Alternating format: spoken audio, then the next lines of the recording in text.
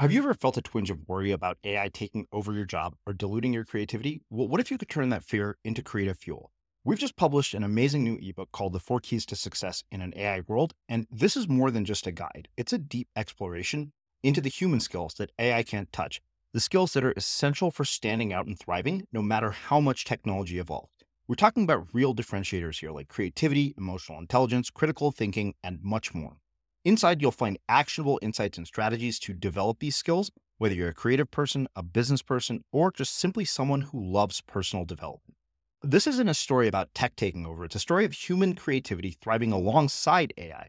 Picture this, AI as your creative co-pilot, not just as a tool, but a collaborator that enhances your unique human skills. The Four Keys ebook will show you exactly how to do that and view AI in a new way that empowers you instead of overshadows you. Transform your creative potential today. Head over to unmistakablecreative.com/4keys. Use the number 4, KEYS. That's unmistakablecreative.com/4keys and download your free copy. Introducing Wondersuite from Bluehost.com. Website creation is hard, but now with Bluehost, you can answer a few simple questions about your business and get a unique WordPress website or store right away. From there, you can customize your design, colors, and content. And Bluehost automatically helps you get found in search engines like Google and Bing. From step-by-step guidance to suggested plugins, Bluehost makes WordPress wonderful for everyone. Go to bluehost.com/wondersuite. Let's talk about aging. It's inevitable, right? But what if I told you there's a new way to age, led by Solgar Cellular Nutrition? They believe, and I do too, that you can transform the way you age cell by cell with the power of cellular nutrition. As we age, our cellular function declines. Your regular multivitamins and minerals might not be enough to combat these age-related declines, and that's where Solgar Cellular Nutrition comes in. It's formulated with targeted cellular nutrients that work with your body's natural processes deep inside your cells to help you fight cellular decline and promote cell health across 3 benefit areas. It supports cell energy, repair, and vitality, muscle strength, and even glutathione production to help protect cells. So let's own our healthy aging narrative. Visit cellularnutrition.solgar.com to learn more. Again, that's cellularnutrition.solgar.com to learn more. Solgar Cellular Nutrition. We go cell deep. These statements have not been evaluated by the Food and Drug Administration. This product is not intended to diagnose, treat, cure, or prevent any disease. I even think, my libertarian friends cringe at this idea. But we should open up maybe a more robust discussion around whether a 2-year mandatory military service might do some good. And if people don't like the military, then create a civilian service equivalent for them. Mm-hmm. Because the countries that have them include Israel, Singapore, Switzerland, Sweden. They have better outcomes for their young adults in their 20s, than we do. Less crime, less addiction. In the book, I wrote about a kid who decided he wasn't going to college right away, and he ended up working for a surf magazine, an online magazine, and it paid nothing, and he lived in his car. And he decided then to go to Puerto Rico, and he was a dishwasher, did all of these kinds of things. And then when he came back, he was ready for school. He could now see the value of an education. He owned it. He didn't feel like he owned it before. Nah. I'm Srini Rao, and this is the Unmistakable Creative Podcast, where you get a window into the stories and insights of the most innovative and creative minds who've started movements, built thriving businesses, written best-selling books, and created insanely interesting art. For more, check out our 500-episode archive at unmistakablecreative.com. Rich, welcome to the Unmistakable Creative. Thanks so much for taking the time to join us. I'm just delighted to be with you today, Srini. Oh, it is my pleasure to have you here. I have been really, really excited about this conversation ever since I picked up your book, Late Bloomers, The Power of Patience in a World Obsessed with Early Achievement, because my cousin sent me the book. And as I was telling you before we hit record here, I don't think I've ever highlighted and underlined so much of a book. I felt like I was reading my life story. And in my mind, I thought this is the most important book of 2019. Every single person who is a parent should read it. Every person who is a kid should read it. And every person who feels like they're just a fuck up who's, not where they're at, where they want to be with their life should read this book. It was that, to me, it was that like special. But before we get to the rafters, so before we get into all of that, I want to start with what I think is a very relevant question, particularly given the nature of this book. And that is, what is one of the most important things that one or both of your parents taught you about life or work that shaped and influenced who you've become and what you've ended up doing with your life? My father was a high school athletic director. Actually, when I was young, he was a physical education teacher, and he used to come around to grade schools around town, Bismarck, North Dakota, and he would teach the class how to do jumping jacks and things like that. I was kind of embarrassed. We were pretty poor. I was one of those kids that the only one not to have a set of encyclopedias in our class. I realized that's a first world problem. But then he got ambition, and he applied for and won the job as public school system athletic director. And all of a sudden, he had this great job in town. Everybody recognized him. He hosted the state basketball tournaments and wrestling tournaments. He did the public address. And he gave me the lesson that you can go out and reinvent yourself, because he was one of those high school jocks, went off to college, came back, played softball with the boys, hung out at the bar with the boys. I really think if my mom is still alive, he's passed, but I think if you had asked my mom under truth serum, she might have said that she'd made a mistake marrying him, because he was sort of every small town cliche of the athlete who comes back and hangs out in sports bars. But he got ambition somewhere in his 30s, and he created a job where he was in charge. He got up every day and decided what to do, the tournaments to go bid for, the preparing to do public address at football games, basketball tournaments, etc. And so I got to watch him really joyfully have a life that he'd created for himself. And I guess that was the chief lesson of my childhood, even though, as I recount in the book, I had a pretty average high school career, junior college career, and so forth. But the lesson of my dad going out and doing that stuck with me forever. Yeah.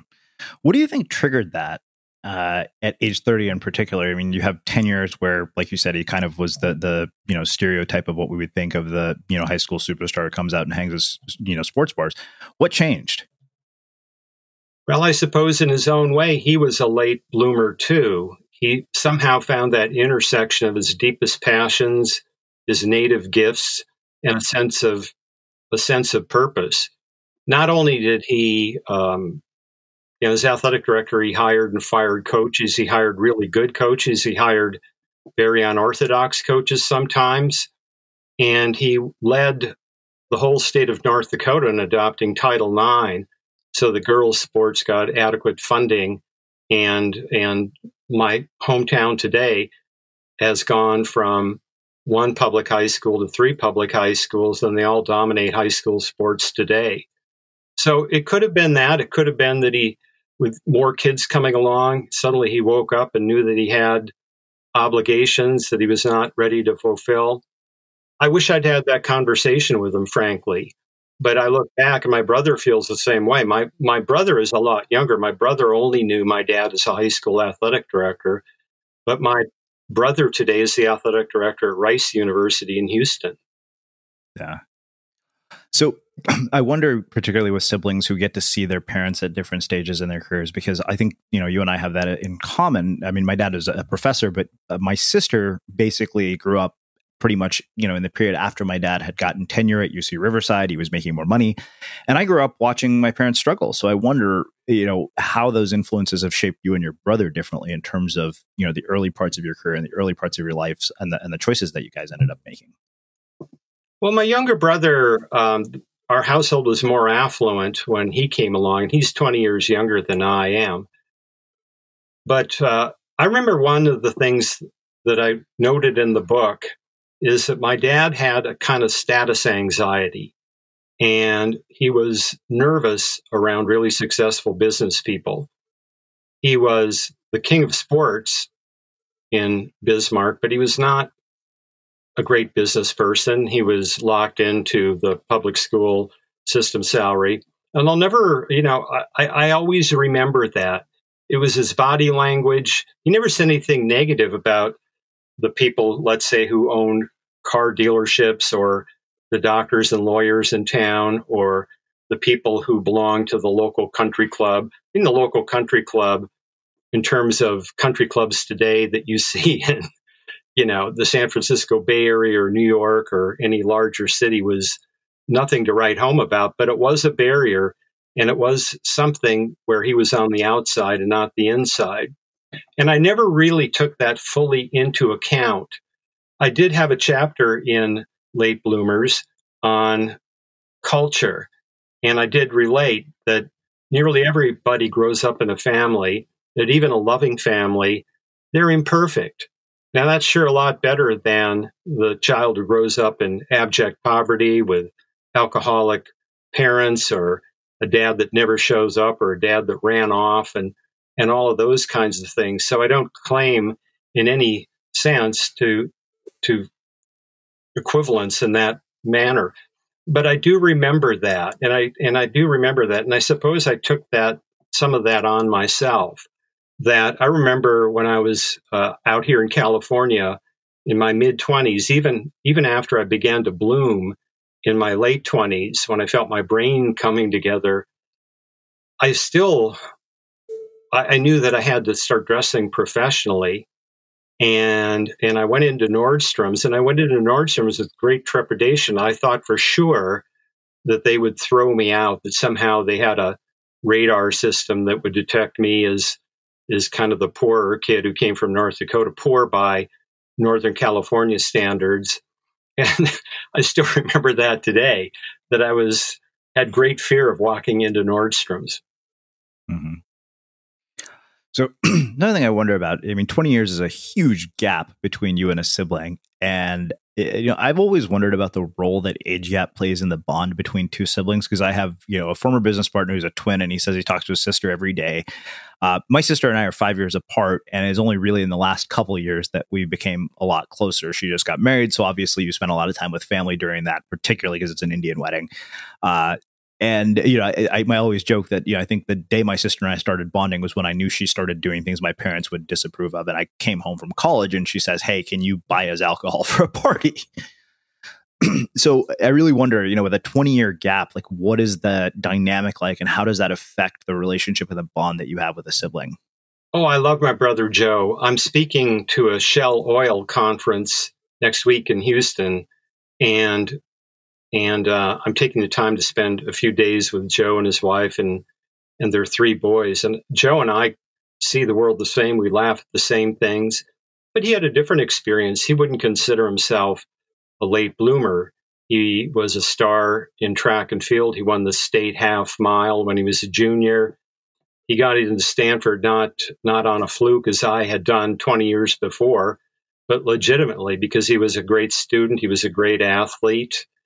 I don't think he ever had the self-confidence issues that I had. I just had a complete absence of self-confidence when I was in high school and for some time after. And I don't believe he had that at all. His route to becoming the athletic director at Rice was that he was in the Stanford athletic department before that, and he was the chief fundraiser. So he had to meet with super rich people and persuade them to give millions of dollars to the sports program. The idea of doing that then, when I was his age, would have been so foreign. I would still find it very, very difficult to ask people to give that amount of money.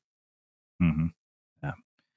Well, speaking of Stanford, I went to that other school across the bay. So both of us basically come from what, for the most part, are considered elite institutions. I remember we had William Dershowitz here, who wrote this book called The Miseducation of the American Elite. And he said, he's like, you went to probably arguably the best public school in the entire country, if not the world, and you went to Stanford. So, there's no way I think we could get out of this conversation without talking about two things. One is the college admission scandal, which I want to cover second, but from your perspective, particularly having written about this book, watching the rising cost of tuition and the fact that it seems more and more that college is not leading to its intended outcome for a lot of people, I wonder, how you would go about rethinking our current education system based on, the viewpoint from this book. Well, let me tell you how I got into Stanford, because it was quite a fluke, and then I'll go on and answer your other two questions. So in high school in Bismarck, North Dakota, the one public high school at the time, I barely made the honor roll. The honor roll was the top 20% of students. And I think I finished something like in the 19th percent, just barely made it with B's and the occasional B pluses. I just wasn't engaged at all. Then I went to my local junior college 3 blocks away. I improved from B's to B pluses. I improved from an above average runner to a little bit better than an above average runner. And then, in a combination of factors that would never repeat again for anybody that came after me, I got into Stanford. And I applied to Stanford because I knew I wasn't blooming in North Dakota. And somehow I knew that I had to get to one coast or the other. And I felt the West Coast was speaking to me. And so I applied to Stanford and got in. How did I get in as a junior college transfer with B plus grades? Well, Stanford at the time, we're talking the 1970s, was a regionally excellent university, not what it is today. They had a 25% admissions rate, probably even a higher rate for junior college transfers, because at the time they took many of them, probably in honor of California's, rich community college system. The affirmative action of the day was, if you were from a small state like North Dakota, you had an edge. And then, unbeknownst to me at the time, the track coach at Stanford, or the coach of the distance runners and the head cross country coach, saw my application, had seen that I had run at the junior college indoor nationals, which wasn't that hard to qualify for. And I'm sure he walked over to the admissions department and he said, "Look, if this guy isn't totally bad, could you let him in? Because I need to fill out the back end of my roster. And he looks like he could be decent and maybe get better." And so for all those reasons, I got into Stanford. But of course, I was not qualified at all. I was coming in as a junior. I quickly figured out how to take the easiest classes, because after the first quarter, when I tried to take legitimate classes like constitutional law, I was just blown out of the water. So I ended up taking classes like sleep and dreams, human sex, film aesthetics, got out of Stanford with a B average, no prospects of grad school. My roommates were going off to do extraordinary things. One was finishing up Stanford Law School, and he would have a great career at one of Silicon Valley's law firm powerhouses. Another one went off to get his master's in chemical engineering at Penn, and he worked on the heat tiles of what everyone would know later was the space shuttle program, though we couldn't talk about it at the time. And another one went off to Fuller Theological Seminary in Pasadena to pursue joint degrees in divinity and psychology. And he's had a great career as a practicing clinical psychologist. And while they were doing those things, at age 25, I could hold a job no greater than dishwasher, temp typist, and security guard. One night when I was a security guard at a trucking firm outside of San Jose, I was making my rounds in my mall cop uniform and my flashlight, and I heard a dog barking across the way. I swung my flashlight around, and there I saw my counterpart, a Rottweiler. And it occurred to me that at age 25, my professional peer was a dog. A few months after that, Steve Jobs, also 25, would take Apple public. And then I became really aware of my station in life versus the station in life of people who were achieving. Well, about a year after that, on a temp typist gig, I was working at the Electric Power Research Institute, and I was running with some of the scientists and engineers at noon. And one of them asked me, "Why are you stuck in the temp typing pool, Rich?" And I just, at that point, I just kind of fessed up, and thank God I did. I said, I don't know. I just feel stuck. I don't seem to get this adult life thing. Well, he said, would you like to see if you could do some technical editing and technical writing? And I said, I would love to try. And so I wound up in the nuclear power division of the Electric Power Research Institute. And I'll tell you, I just loved it. The other thing this job did was it opened up a side of my brain that had never been opened up before. And that was the way scientists and engineers thought, very logical. I can tell you, logic was like a foreign language, an exotic foreign language in the household I grew up in. And so every decision was reached by intuition and those kinds of things. So all of a sudden, I literally felt my brain opening up, and I consciously felt that I was beginning to bloom.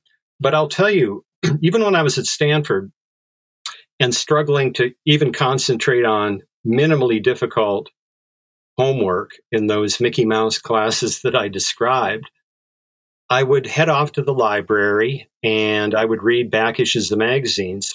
My favorite magazine at the time was Sports Illustrated, and I read every back issue of Sports Illustrated. I was learning, even though I thought I was goofing off.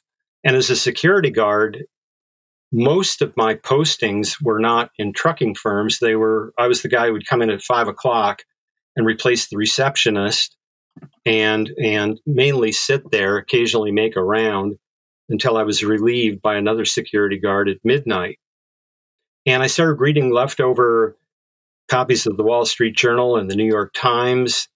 I started reading novels that I liked, both thriller novels and serious novels. I discovered Saul Bellow, a literary novelist who won the Nobel Prize in Literature. I read his works. And so even when I was reading Sports Illustrated, and then when I was reading in the lobby of office buildings as a security guard, I was learning things, and I was learning things that I wanted to learn about. What made for great writing? What made for great magazines? And all of that I was able to use both as a technical writer and editor at the Electric Power Research Institute, and then more spectacularly, when a friend of mine and I started Silicon Valley's first business magazine, Upside, and I modeled it after Sports Illustrated because I wanted to break out of the business magazine mold and bring a high energy and a wit and a punch you in the face attitude to a business magazine, because all the magazines at the time that covered things like venture capital and technology were suck up magazines. They would approach their subjects from below and be thrilled if those on high gave them a 15-minute interview. And I discovered by punching people in the face, our very first issue took Kleiner Perkins, the reigning venture capital firm. We took them on because one of their funds was underwater. We had a great reporter who dug out the returns that were being reported to limited partners. And Kleiner Perkins was so incensed they threatened to sue us, but our venture capitalist backers stood by us, and that got attention. And pretty soon, people like Bill Gates were giving me 2 and 3 and 4 hours of interviews because they took us seriously. That got the attention of Forbes. Steve Forbes hired me. And so within 10 years, I went from being a security guard whose colleague was a dog to reporting directly to Steve Forbes. So I would say, going back to your original question, what about learning? Somehow during those years when I was not blooming at all, in fact, I was shamefully underaccomplished, I was learning a lot, both by reading back issues of Sports Illustrated and later reading the New York Times, Wall Street Journal, and novels. And so I think that I'm the kind of person that learns when I'm pursuing things that I really love to do. And I couldn't articulate that at the time because I didn't know it would pay any dividends. So when you think about it, the education system today, Srini, I think what we've done is we've created this conveyor belt that starts very early. It starts in cities like New York at preschool. My goodness, if affluent parents aren't sending their 3 or 4-year-old to a school that costs $45,000 a year, they feel like they're not doing the best for their kid, and they're depriving their kid of a chance to get into Princeton or Harvard 15 years later. But the kids are feeling pushed today. And pushing will produce some results. Some people respond to being pushed. A lot of kids, though, rebel in countless ways. They become scatterbrained. They're disinterested. There are rising rates of anxiety, depression among kids today, even suicides in Palo Alto, which is God's country. Sorry to any Berkeley grad there, but Palo Alto is quite wonderful. The Atlantic Monthly did a cover story in August 2015 called The Silicon Valley Suicides. There were 6 in Palo Alto in one school year, and there were more than 40 hospitalizations and treatments for kids who are talking seriously about suicide. And the writer discovered these weren't crazily impulsive kids or self-destructive kids or drug-addicted kids. They were the kids who were getting B pluses and 700s on their math SAT rather than straight A's in advanced placement courses and 800s on their math SAT. Now imagine that. You feel so crummy about yourself because you're only a B plus student that you kill yourself. And so that should make everybody be alarmed. And that's really what got me off my dime and told me that I had to write a book about this and spend 4 years doing the research to do it. Suddenly now I had a reason to share my own kind of goofy, awkward path from high school to being a security guard to finally blossoming in my late 20s. Yeah. So, I mean, how much of the college admission scandal do you think is a byproduct of a system like this? Because I think the thing that struck me as so bizarre about this whole situation was that the people who participated in this thing seemed like, well, why didn't you just buy a damn library for the school? You know, it just, that struck me as one of the strangest things that like people with this much wealth would stoop to these lows to get their kids into these schools. Yeah, I think it's kind of the perverse but inevitable conclusion of this pressure that parents are feeling today, that if their kids aren't superstars when they're young and they aren't getting into the most elite schools, well, then I guess it's embarrassing when you're talking about your kids at a cocktail party or something like that. Even if you're a well-intended parent, the pressure to have your kids stack up against somebody else's kids is hard to resist.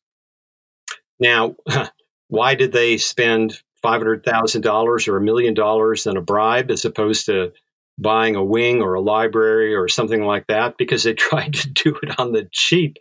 The library might have cost $20 million, or donating a wing to the university might have cost $100 million. The old-fashioned way turns out to be pretty expensive, so they tried to do it on the cheap. I think they got it. It's like the frog in the boiling pot of water. If you start out in lukewarm water and turn the temperature up, pretty soon it's boiling and you don't know. And I think they got into this. I don't think these are parents who ever thought themselves as felons, but they ended up committing a felony. Yeah. So one thing that you said here in the book was that our culture's obsession with early achievement has become detrimental to the majority of the population, to the multitudes of us who develop in different ways at different places. It pushes the message that if you haven't become famous, reinvented an industry, or banked 7 figures while you're still young enough to get carded, you've somehow made a wrong turn in life. And, I think that stood out to me as somebody who had been fired from every job I'd had, by the time I was 30. And congratulations.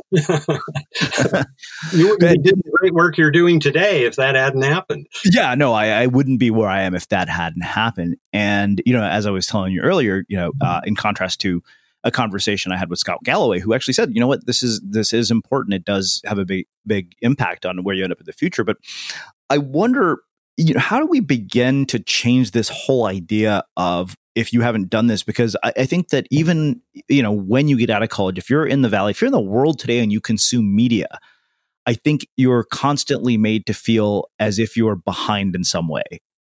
Because you read a website like Medium, literally every day it seems like somebody is putting in a series of life hacks, and you're like, holy shit, this person is way more productive than I am. This person has done way more than I have. And I think this is just kind of an inevitable sort of comparison. So I guess how do we begin to change this and undo this cultural obsession with early achievement? Well, I'm trying to do my part with this book. This is certainly a different kind of book for me, and it's certainly a book that came from a different set of motivations because I've spent my career at Forbes. Forbes is New York-based. I've lived in Silicon Valley my adult life. I thank Steve Forbes every day that he left me in Silicon Valley.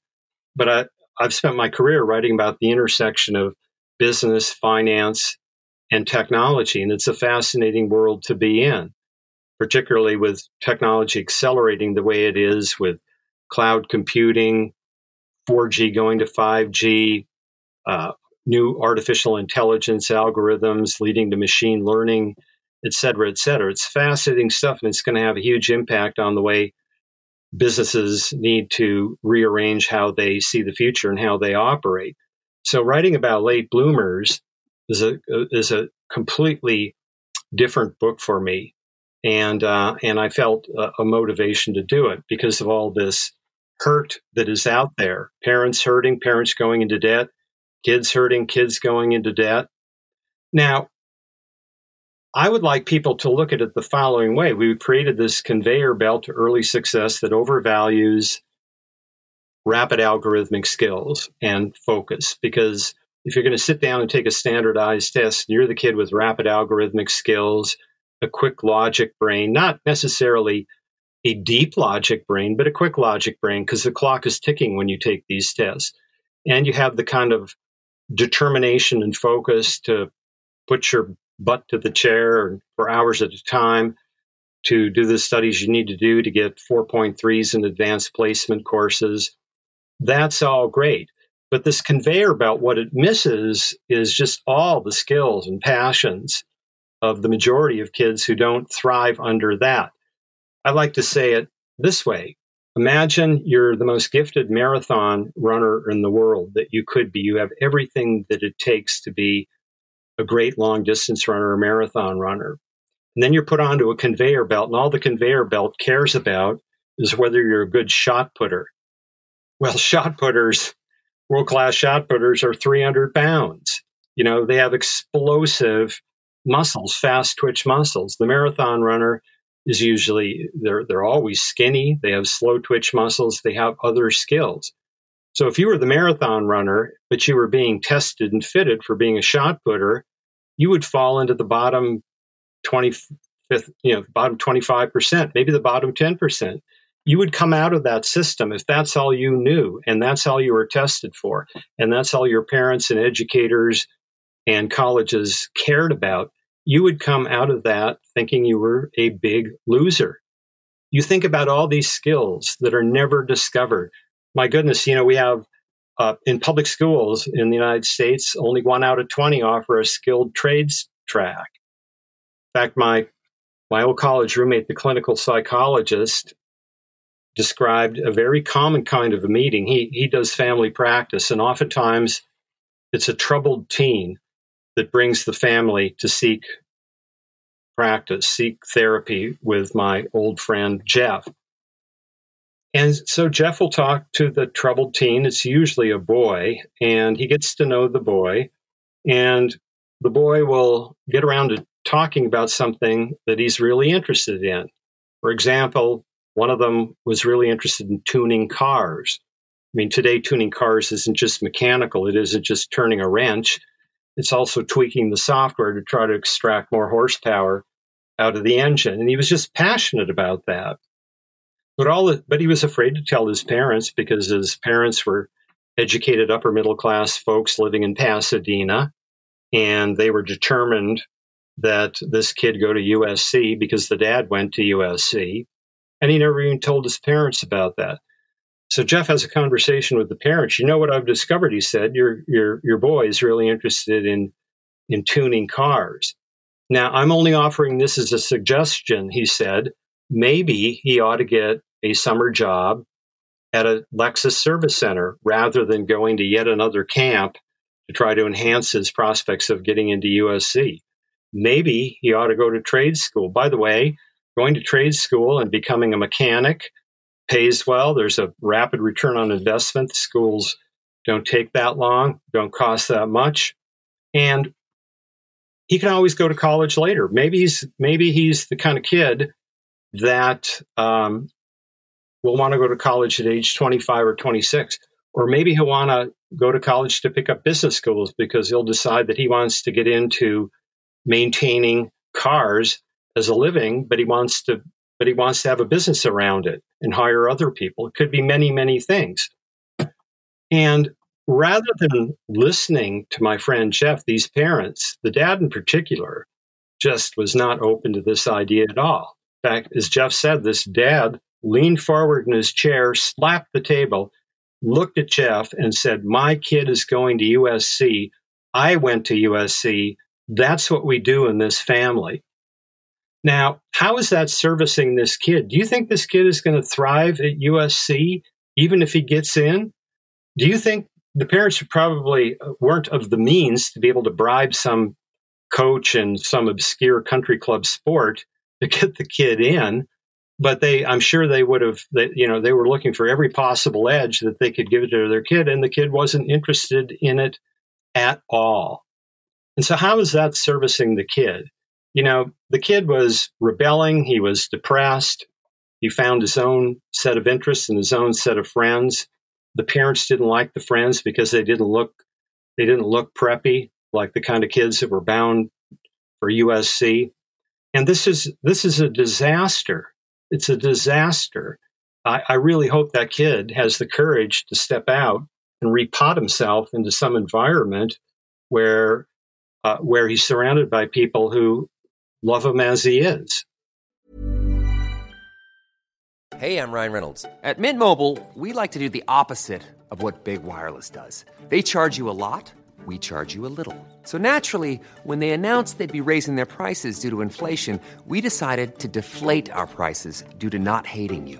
That's right. We're cutting the price of Mint Unlimited from $30 a month to just $15 a month. Give it a try at mintmobile.com/switch. $45 up front for 3 months plus taxes and fees. Promo rate for new customers for limited time. Unlimited more than 40 gigabytes per month slows. Full terms at mintmobile.com. Introducing Wondersuite from Bluehost.com. Website creation is hard. But now with Bluehost, you can answer a few simple questions about your business and get a unique WordPress website or store right away. From there, you can customize your design, colors, and content. And Bluehost automatically helps you get found in search engines like Google and Bing. From step-by-step guidance to suggested plugins, Bluehost makes WordPress wonderful for everyone. Go to bluehost.com/wondersuite. Let's talk about aging. It's inevitable, right? But what if I told you there's a new way to age, led by Solgar Cellular Nutrition? They believe, and I do too, that you can transform the way you age cell by cell with the power of cellular nutrition. As we age, our cellular function declines. Your regular multivitamins and minerals might not be enough to combat these age-related declines, and that's where Solgar Cellular Nutrition comes in. It's formulated with targeted cellular nutrients that work with your body's natural processes deep inside your cells to help you fight cellular decline and promote cell health across 3 benefit areas.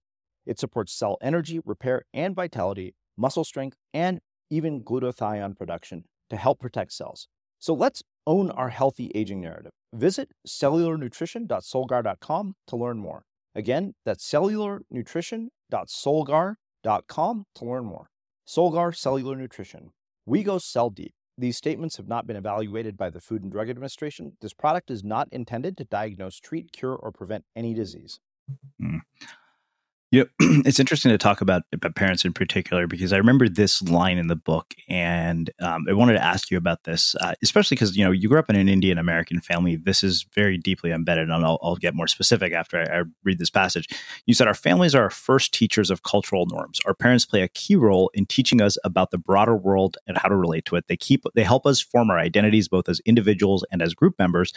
They shape our expectations about the world and show us how to act. They influence our priorities and our decisions about college, career, friends, and spouse. Some families encourage a wide range of possible futures. Others don't. Now, it's funny when I heard that, I thought it took me back to this conversation that my dad was having with, an old uncle that was visiting, and he had a son that was, I think, in high school.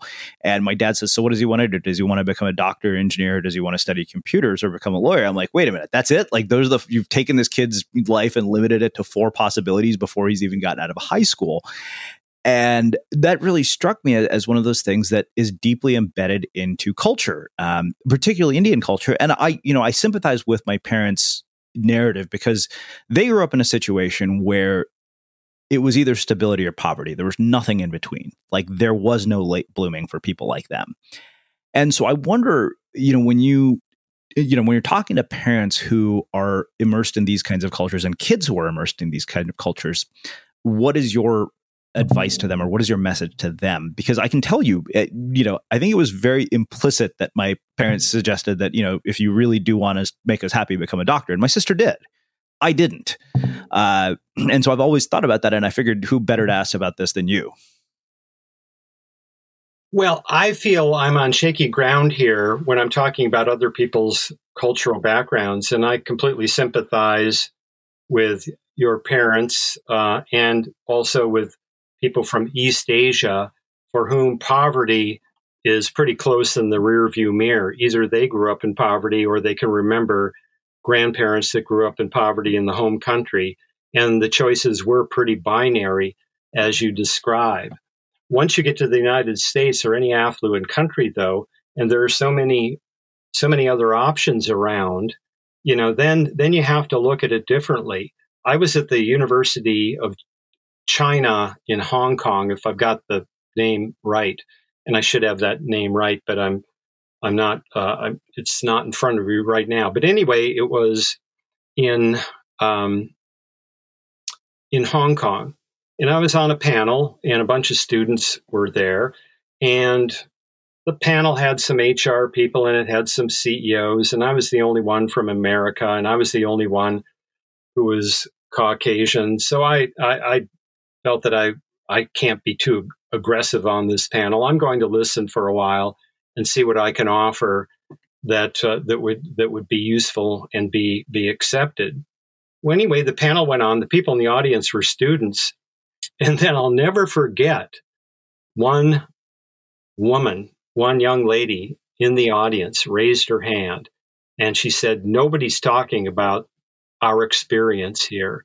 And then she proceeded to describe how these enormous pressures that these kids felt from their parents in Hong Kong was very similar to what you see in Silicon Valley and the coastal cities in the United States, the same thing.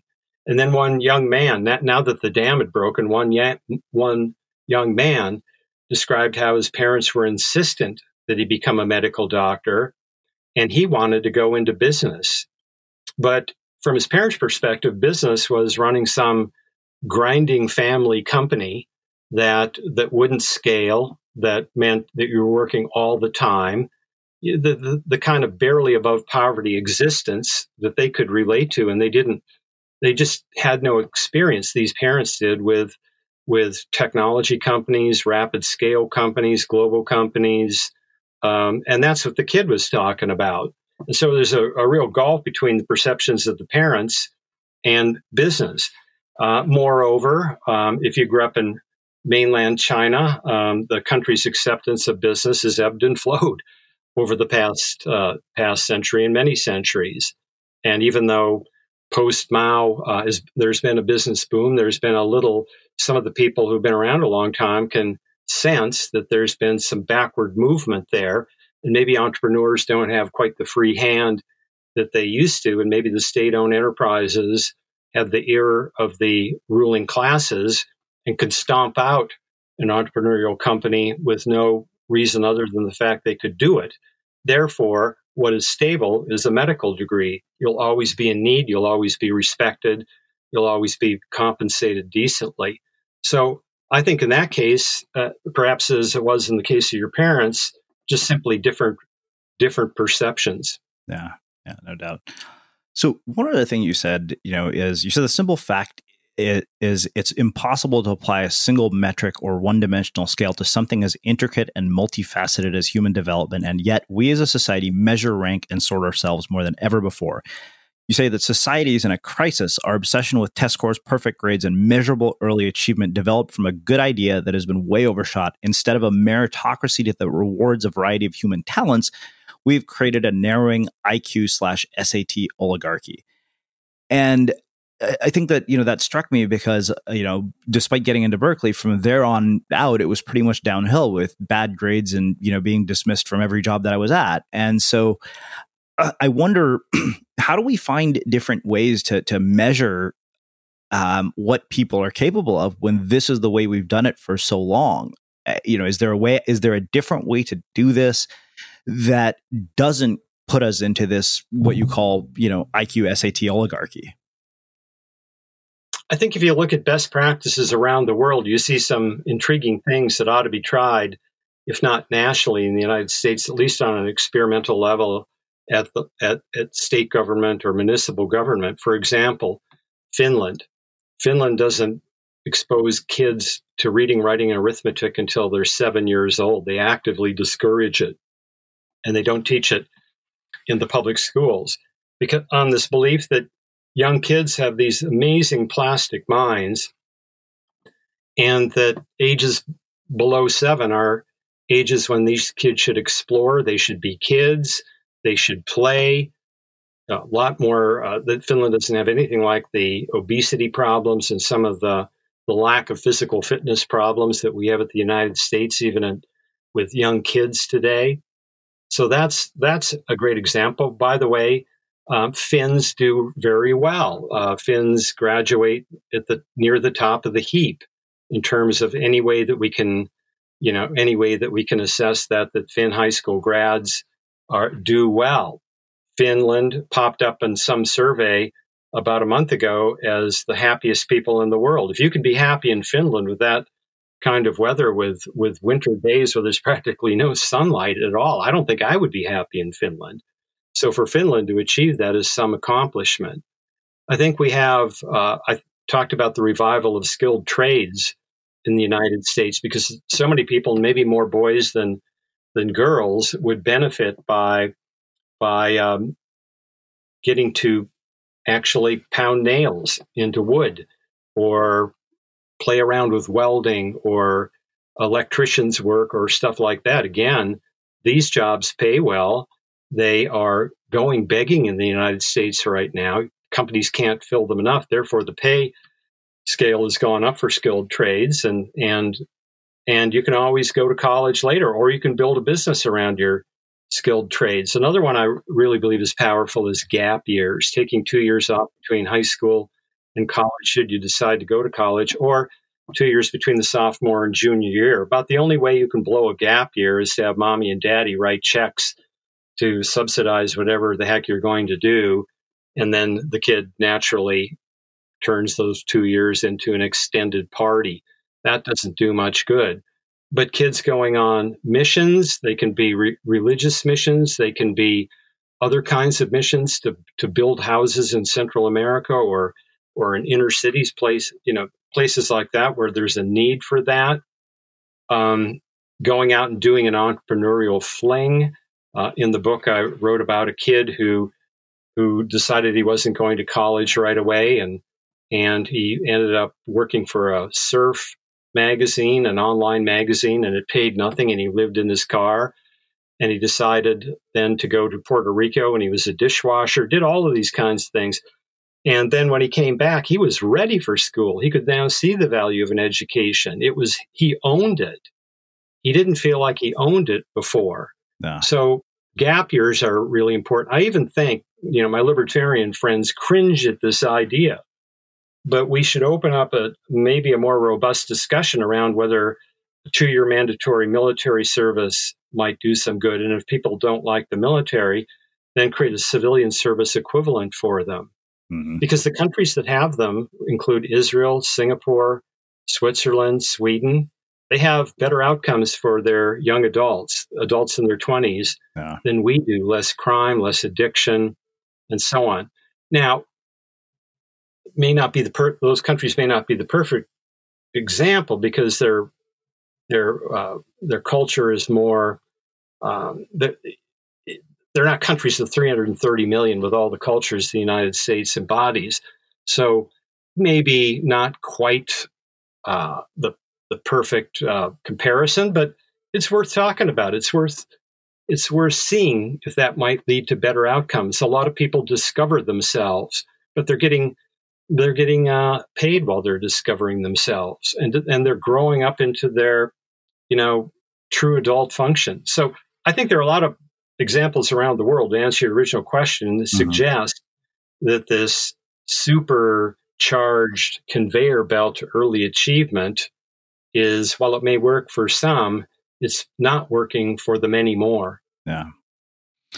So I think the thing that really I appreciated when I started really getting happy about the message was when I started reading about the benefits of being a late bloomer. You see, our brains are constantly forming neural networks and pattern recognition capabilities that we didn't have in our youth when we had blazing synaptic power. As we get older, we develop new skills and refine others, including social awareness, emotional regulation, empathy, humor, listening, risk-reward calibration, and adaptive intelligence. All these skills enhance our potential to bloom and rebloom.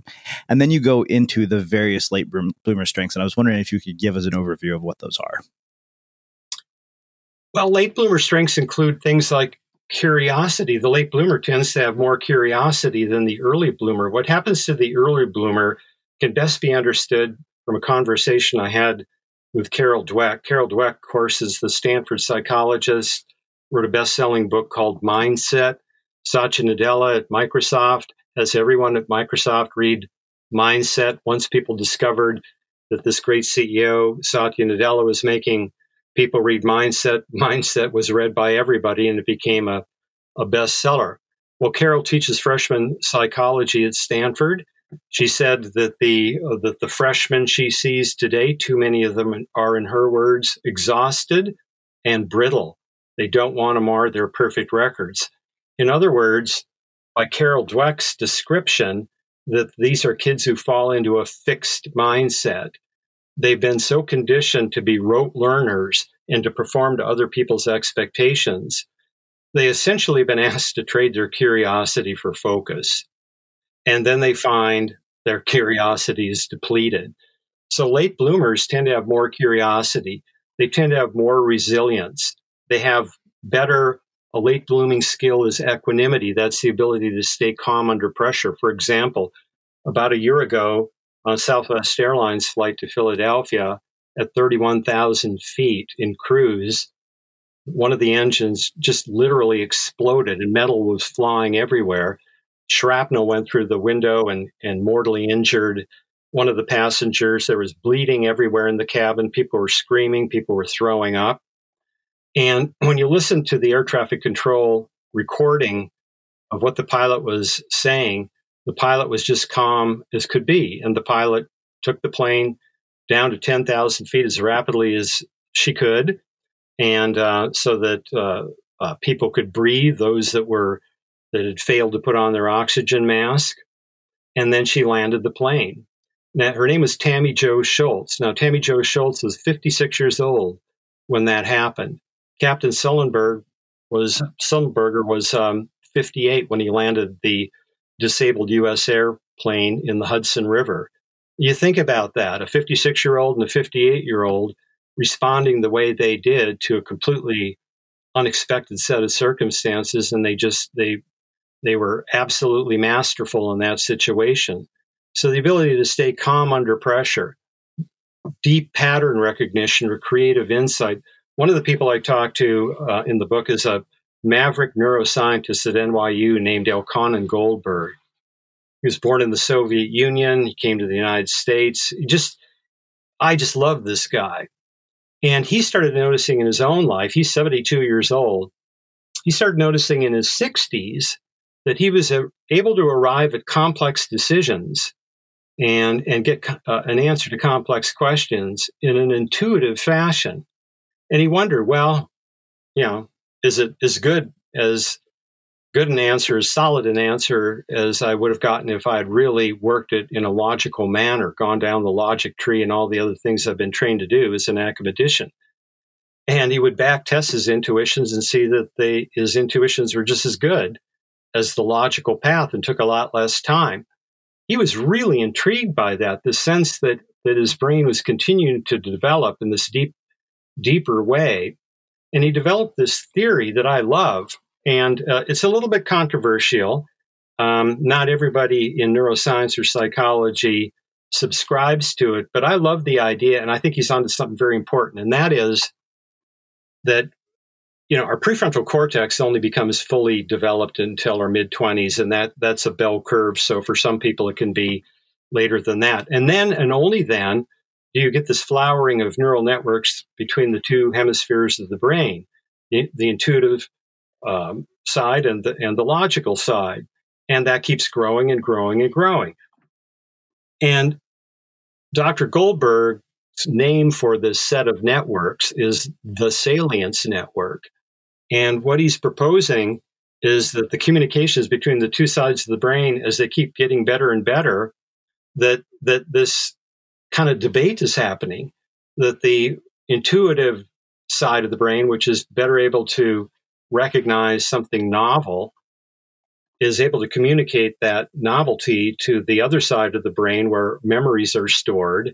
And you get this novel perception stacked up against memories, and that out pops something that's really useful. You're able to see whether this novel perception is useful or not. And that is really cool. I wrote about the football coach Bill Walsh, who of course was legendary as the coach of the 49ers, won 3 Super Bowls, left the franchise in position to immediately win 2 more. He wasn't a head coach of any significance until he was 46, and he didn't become the 49ers coach until he was 48. And he describes this situation earlier in his career when he's 36. So he's not a young man. He's a early middle-aged man, where he got the idea for his West Coast offense passing game. Walsh had so unbloomed that he was coaching at the time a semi-professional team called the San Jose Apaches. And they played at their games at San Jose City College against other semi-professional teams, and they practiced on a lumpy high school football field. And one day at the end of practice, he wanders by the gym, he hears whistles and shouts, and he goes in and he sees a high school basketball team practicing inbounding the ball against a full court press, where the team on defense tries to harass the team trying to inbound the ball. But a team that's prepared for that can get the ball past midcourt 90% of the time. And Walsh said, well, how are they able to do that? And it was through a series of picks and rolls and screens and things like that. And all of a sudden he gets this idea from out of nowhere. I wonder what that would look like in football, inbounding the ball against a full court press. And that was the genesis of what became the West Coast offense. And when he had the opportunity as 49ers coach to have his say in the NFL draft, he had his eyes on Joe Montana of Notre Dame. Now, the rap on Joe Montana from classic NFL scouts and general managers was that Montana was too skinny, and he didn't have this real rifle arm that NFL coaches thought they needed. He couldn't pass the ball downfield to great lengths and great velocity. But Montana had been an all-star or an all-state high school basketball player, so good, in fact, he was offered a full-ride basketball scholarship at North Carolina State, but he went to Notre Dame to play football instead. And what Walsh saw was, that's exactly what I want. I want a quarterback who's more like a basketball point guard, who can see everybody on the field at once. Because if I'm going to have this short passing game, they can't just fixate on one receiver far downfield. They have to work through the sequencing of open receivers.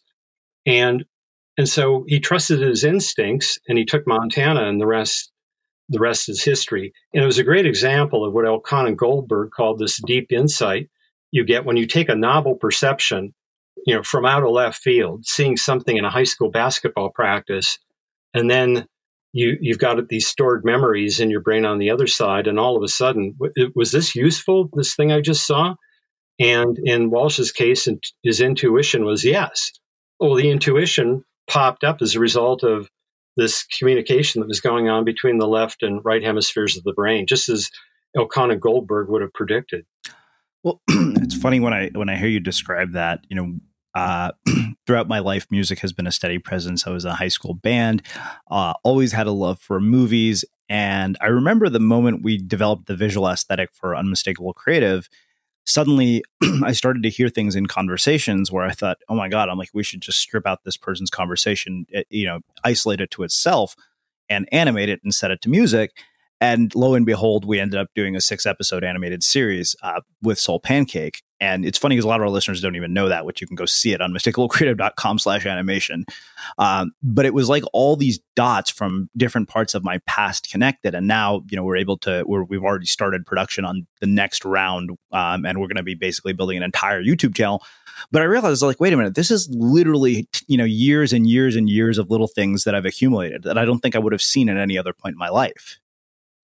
Yeah, what a great example. And by the way, as I told you before we started recording, you have the best website I think I've ever seen. And the way you've created these conversations into, they look like record albums. They are absolutely fantastic.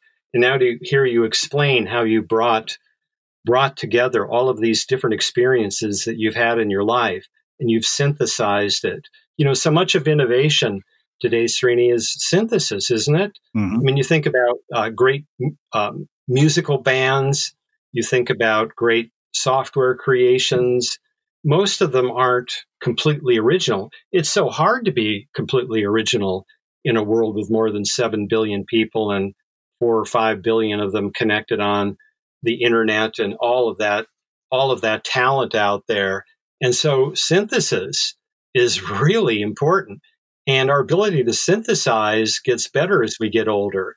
Our ability is this other great study that I cited in the book and refer to throughout was this 2015 study on the brain done by Laura Germain, a postdoc at Harvard, Joshua Hartshorn, a postdoc at MIT. They were both doing their postdoc work at Massachusetts General Hospital.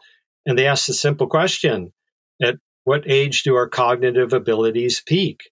And the answer is complex, intriguing, and really, really hopeful. Because the answer is, what cognitive abilities are you talking about? And sure enough, when you're talking about rapid cognitive processing speed and working memory, they peak early in our teens and early 20s. Those are the skills that allow you to sit down and take an SAT test in 3 hours. Those are the skills that allow you to do under pressure, a lot of software programming, maybe not the best software programming, but that'll depend on the skill of the person. But you can do a lot of it, and you can do it rapidly. You can do it in a team in what Reid Hoffman, the founder of LinkedIn, calls blitz scaling. And so software programming and blitz scaling are talents of the young.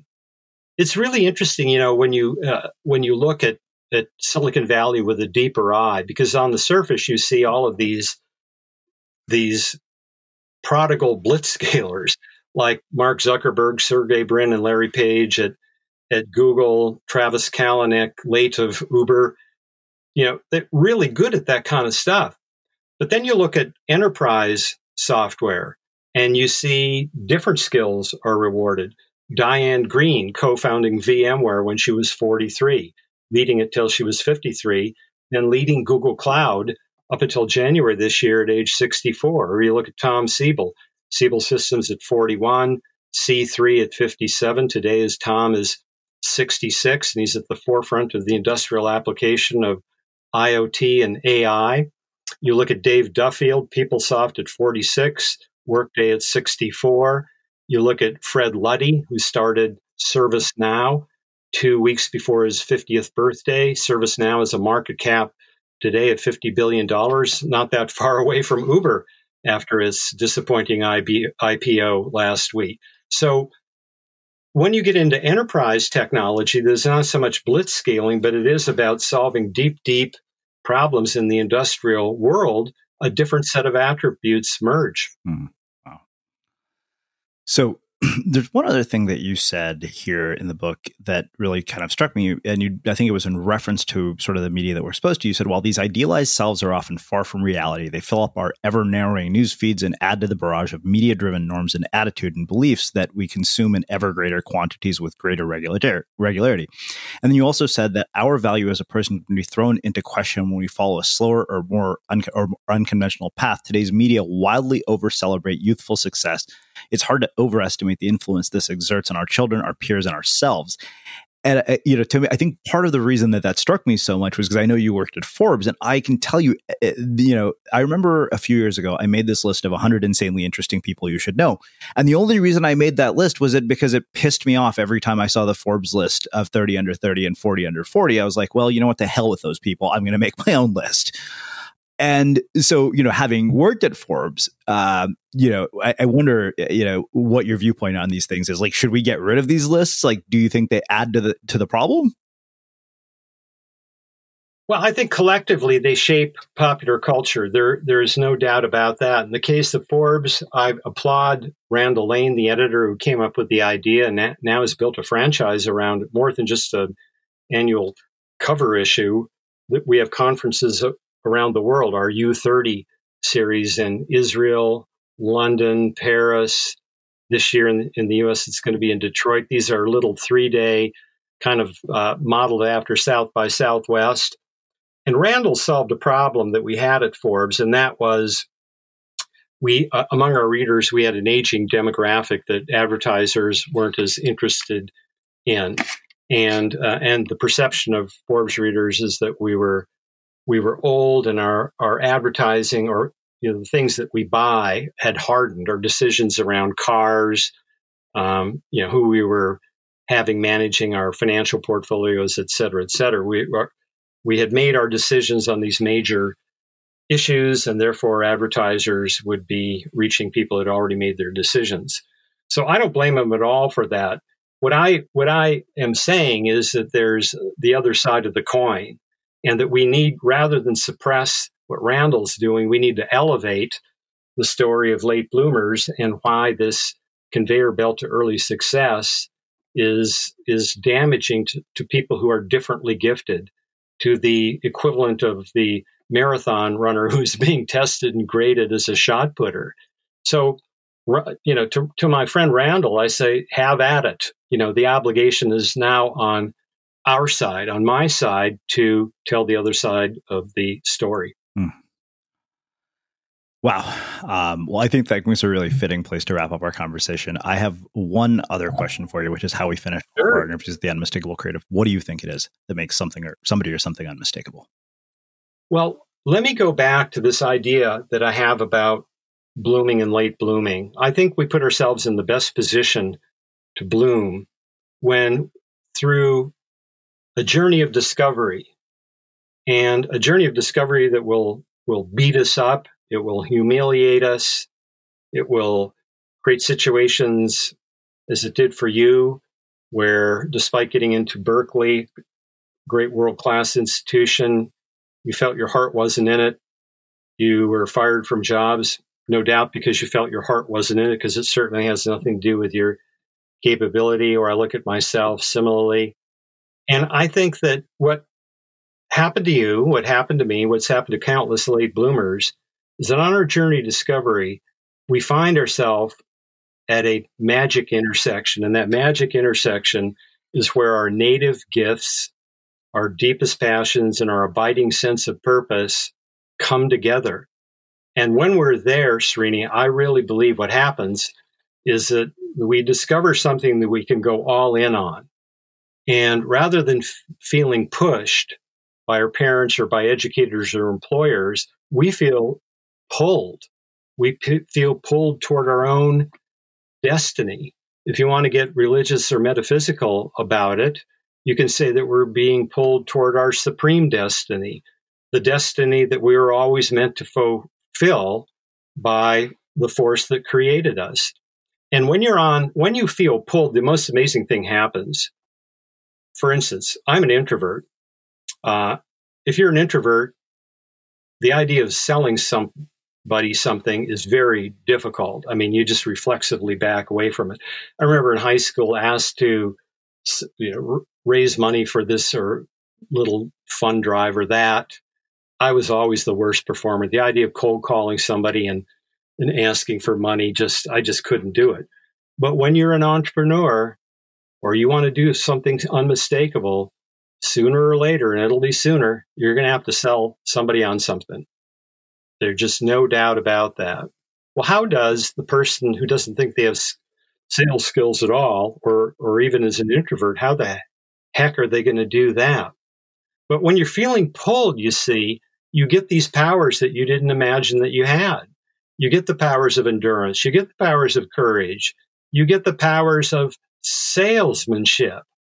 A most amazing thing, because you're not selling somebody else's product to make a quota. You're selling your mission. You're a missionary at this point, completely different. That's why I'm such an advocate of getting yourself into that position where you really feel that you're being pulled, you're being led towards something, and nobody is going to stop you. You couldn't even stop you, and if you get out of your way, you can't even stop you. So when that happens, you will become unmistakable, no doubt. Amazing. Well, I can't thank you enough for taking the time to join us and sharing your story and your insights with our listeners. This has been mind-blowing, thought-provoking, everything I thought it would be, and so much more. Srini, you made my day hearing about your story and all that you've done and your fantastic creations. So I feel inspired for the day. Thank you for having me. Yeah, awesome. And for everybody listening, we will wrap the show with that. Thank you for listening to this episode of the Unmistakable Creative Podcast. While you were listening, were there any moments you found fascinating, inspiring, instructive, maybe even heartwarming?